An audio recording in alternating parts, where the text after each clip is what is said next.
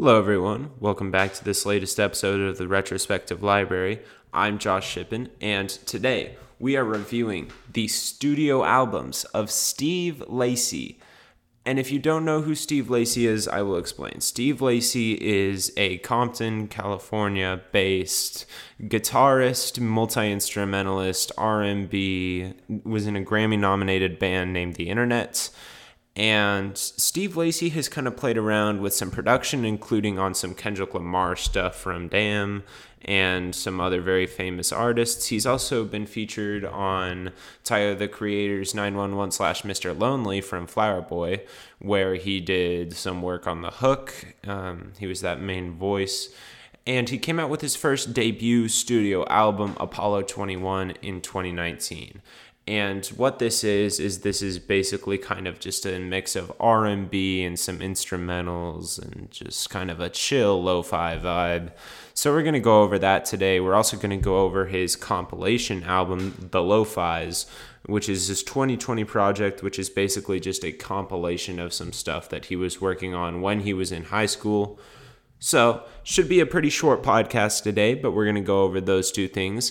Before we get right into it, thank you so much if this is your first time listening. Hope to keep you as a listener. Hope to have you back for future episodes. If you want to get away from your family at Thanksgiving for a minute, go listen to some of the old episodes too. I'd really appreciate it. If you're a returning listener, thank you so much. I really appreciate it. Now, starting off with Apollo 21. A lot of this album, what it has going for it is actually pretty impressive. A lot of the mix of soft hip-hop beats and banjos and guitars. Some of the riffs are actually quite impressive. Some of the harmonization can be good. Keyword can be, because a lot of the time what the harmonization really is really off-key, really weak lyrically, and just completely uninteresting after it's been repeated over and over again. And I'll explain why that is as we get into Apollo 21 a little more. The album starts out with the song Only If, which is a mix of banjo plucking and a soft hip-hop beat with this kind of twanging sound effect that creates dissonant harmonies that sound really good along some soft choir vocals in the background, and Steve Lacy's singing. The problem with this one is that it's cut off just way too short. I feel like if a lot of the length that's on the song Like Me, which is 8 minutes long, if some of that length was put onto Only If, that would help build a better tempo. And I think you could take part of Like Me and put it on Only If, especially because this is already a track that could be two separate tracks. It's separated by a space of noise, which is no noise at all. It's complete silence, and it's really two separate tracks. There's nothing to relate the first track to the second track at all. So I think you could probably, he could have probably reworked those two a little better. I think the songs are okay and some of the lyrics are okay. Certainly they don't get deep, or they're not mixed well enough to where I can understand or really feel their meaning as much as I feel like Steve Lacy wanted me to. From here, the album does start to kind of just progressively get worse. The song Playground is some really high singing across these twanging beats, across guitar riffs, spacey singing with really horrendous pitch at some points, and it's worth asking whether Steve Lacy pulls any of these sounds off well at all. I don't think he does. I don't think he performs well lyrically, and I feel like this is going to be a lot of the stuff that makes the rest of his album just almost unlistenable. Basement Jack is kind of a high point of the album. There's some synths with some snare beats. There's some vocals that aren't completely mixed into the instrumentals like the other vocals have been, but they sound like they're coming from like a cave or something. They could have been produced much better, and it's too short to be interesting. Same problem with Only If. A lot of the rest of these songs, well, there are some good lyrics, like in Hate CD, in Lust We Trust and Love Too Fast, about Steve Lacy grappling with his sexuality as a bisexual man, and some good love songs in there that are pretty feel good. A lot of this, like Guide, Lay Me Down, Amanda's interlude, Inside, are just not very substantive. They're they sound like demos, frankly. They sound so underdeveloped that you can't derive any sort of meaning from them yet. So, if there was a way to sum up Steve Lacy's first studio album, I would say there's a lot of potential here. Songs like Only If and the ones we talked about towards the end within Lust We Trust, Love Too Fast, Hate CD, those are songs that I could see presenting very real themes and very real tones as we went along, but they don't accomplish much, again, because of the album in context and how inconsequential it's been up to this point and how little is going on with the instrumentals, with the singing, with the lyrics.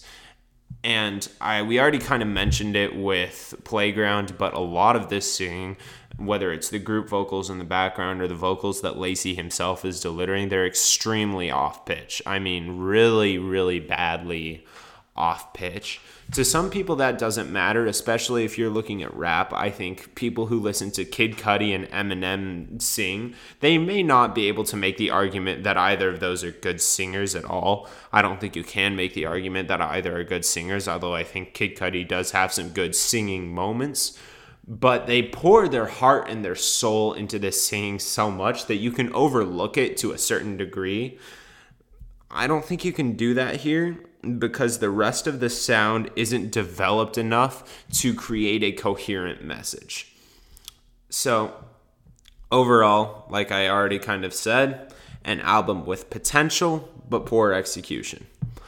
Moving on, we have the Lo-Fis. And like we already talked about a little bit, this is a compilation of some stuff that he was working on in high school. And yeah, it sounds like that. I believe it.